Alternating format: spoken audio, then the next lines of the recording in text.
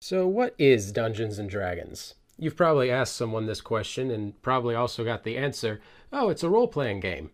Well, you're not going to get any vague answers like that in this video. We're going to go over everything you need to know about Dungeons and Dragons, as well as everything you need to get started. In order to explain what D&D is, I think I'll have to start with its history. So, going back to the 1970s, there weren't any games like Magic the Gathering. There weren't any personal computers, so anything like MMOs were out. And there wasn't anything like YouTube or Twitch to help keep you entertained. So people were pretty bored. Of course, you could play board games with your friends in order to stave off this terrible boredom, but board games at the time were, in a word, simple. One thing people did to entertain themselves was play war games. War games were a little bit like board games, except they were typically played on paper or plastic maps as opposed to cardboard boards. They also used painted miniatures, and this was part of the appeal, the fact that you could garner a bunch of miniatures and paint and customize them over time. These games had very sophisticated rules and often required a referee in order to interpret them. Players would take turns serving as a referee, or someone that enjoyed the role would take on the responsibility entirely. Games often took more than one play session in order to complete, and as a result, the term campaign came about in order to describe a series of games as a whole. In most war games, people took on the role of a faction in some sort of major historical war, namely World War II or the American Civil War. However, there were some games out there that took place in a medieval, fantasy, or sci-fi setting. For example, in Gary Gygax and Jeff Perrin's Chainmail, players took on the role of medieval troops as opposed to modern ones. The rulebook included things like how to handle jousts, catapults, and primitive gunpowder weapons. It also came with a fantasy supplement that allowed players to use troops that resembled their favorite characters from Lord of the Rings, such as hobbits, sprites, orcs, and other fantasy creatures. Now, this turned out to not exactly be the most legal thing in the world, but this did ultimately shape what D&D would become. In 1974, Gygax and Dave Arneson released a new fantasy war game that was unlike anything that had been seen before. Instead of taking on the role of an army, players were asked to take on the role of a single character, a very vulnerable character at that. And instead of players competing with one another, they actually had to work together in order to battle through a map that was created by the referee. This map was called a dungeon, and the dungeons were filled with traps, monsters, and, yes, of course, treasure. As players defeated monsters and acquired more treasure, they would get experience points, and after so many experience points, you would get experience levels and become more powerful as a character. The monsters in the dungeon were controlled by the referee. However, the referee wasn't exactly trying to beat the players, so much as just provide a challenge for them that they could have fun overcoming. Gygax and Perrin called their company Tactical Rules System Incorporated. They called their first rulebook for this new game Dungeons and Dragons Volume 1, Men and Magic, and from then on, the game was known as Dungeons and Dragons. In the years following the release of Dungeons and Dragons, players started experimenting with different ways to play the game. Some campaigns dispensed with maps and miniatures altogether, instead having the player and characters comb through a dungeon map. The referee, who would eventually be known as the Dungeon Master, would simply describe what the characters were seeing and hearing. The Dungeon Master would then ask players what actions they would like to take in response to what had just happened. Depending on how players responded, the DM would explain what happened as a result of their actions, based on ideas they had thought of beforehand. Players were also encouraged to take on the roles of their characters, to act in a way their characters would in given situations.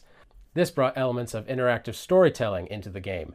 In many campaigns, maps were still used in combat, and in other situations where actually seeing the map would add to the experience or would just be helpful. But there were also times where players would simply ad-lib their characters' dialogue and roleplay without using the map.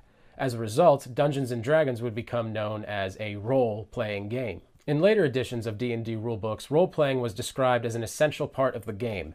There were also new rules added in order to handle non-combat situations, such as when you want to persuade an NPC to give you information, or if you want to tell if someone's lying to you.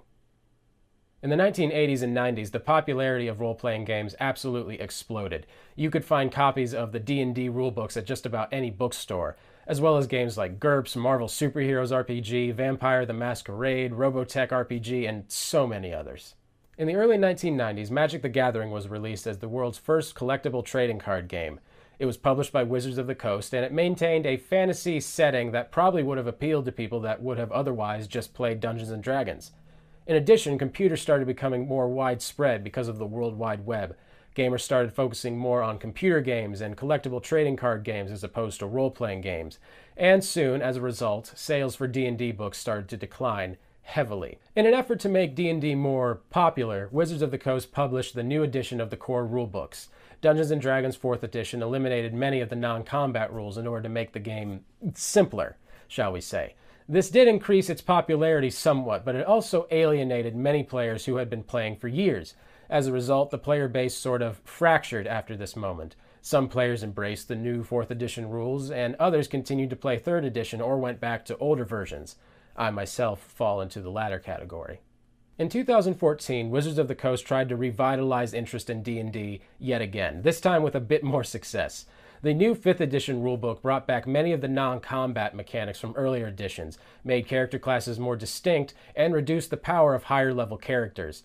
And it made a host of other changes that were meant to reunite the player base and make the game more interesting, shall we say. Then, in 2016, a new show on Twitch began to stream weekly called Critical Role. This show featured professional voice actors such as Matthew Mercer, Ashley Johnson, Laura Bailey, Sam Riegel, and others playing D&D. Because the players were character voice actors, they were especially good at role-playing, and many Twitch viewers found this show to be extremely entertaining, myself included. Many viewers of Critical Role had never played Dungeons & Dragons before, and did not even know how it was played. Seeing others playing it for the first time made them realize how much fun it could be to get their friends in a face-to-face setting as opposed to just sitting behind a computer screen. Since the release of 5th edition and Critical Role, sales of D&D rulebooks have been growing by double digits each year, according to CNBC. The game is experiencing an absolutely unprecedented comeback. So now that we've covered the entire history of Dungeons & Dragons, I think we can finally start discussing how to actually play the game. So now that we've basically covered the game's history in its entirety, let's go over the list of things you'll need to actually get started. The Dungeon Master. Every game needs one, and if you're the one trying to start this campaign, it's probably going to have to be you. But if you know someone that's willing to come up with different scenarios and adventures and knows the rules pretty well, let them do it. The second thing you'll need are some players to play the game with. Now, you really only need 1 or 2 players and a DM to actually play Dungeons & Dragons, but I would definitely recommend playing with a group of 3 to 7 players. If you play with just 1 to 2, discussion and collaboration can often become less interesting to take part in, but if you play with more than 7, it can get a little hectic, especially if the DM is new to this or has a very specific idea in mind for what they want to do. However, this is just a suggestion, so if you really want to play with a 50-person group, by all means go for it. I would say that variety and breaking the rules and guidelines is sort of the spice of D&D. If you're just beginning, you can download the basic D&D rules from the Wizards of the Coast website. This provides all 4 of the classic character classes, such as Fighter, Rogue, Wizard, and Cleric, and it also has a list of spells, combat mechanics, and all of the other essential rules. You could theoretically play for years with just this basic rule set. If you play through a few adventures and are finding yourself craving more content for these adventures, you can always invest in the core rulebooks, which are the Player's Handbook, Dungeon Master's Guidebook, and the Monster Manual. These books contain the rules for more character classes, including the Druid, Ranger, Barbarian, Bard, Monk, Paladin, Sorcerer, and the Warlock. These books also contain subclasses, spells, backgrounds, feats, and many other things that help flesh out the game and make for more sophisticated characters and encounters. Once you've got a DM, players, and a set of rules, the next step is to find some dice. D&D 5e uses polyhedral dice that allow you to roll random numbers from many different ranges. For example, some actions may require you to roll a 4-sided die or a 20-sided one. In the early days of Dungeons & Dragons, there was really no other way to roll these numbers except without a full set of polyhedral dice. Today, there are phone apps that will allow you to perform the exact same function and at no cost. However, most D&D players still use these dice because, let's face it, just rolling dice is more fun than pushing a button. Okay, you've got your DM, you've got your players, you've got your dice, and you've got your rules. It's time to create your first adventure. If you're the DM, you can think up the entire adventure yourself, or you can use one of the many adventure modules found on the internet. You can either purchase some, or there are some for free. There's a whole homebrew community. You can consult Reddit. There's no shortage of ways to come up with adventures for your players. D&D started off as a miniature war game with unique features, such as a fantasy background, single character play, experience points, experience levels, and of course, dungeons. It later evolved into a form of interactive storytelling between a dungeon master and its players. To play the game, all you need are some players, a DM, some dice, some rules, and no shortage of imagination. My name is Patrick Ferguson. I'll see you guys next time.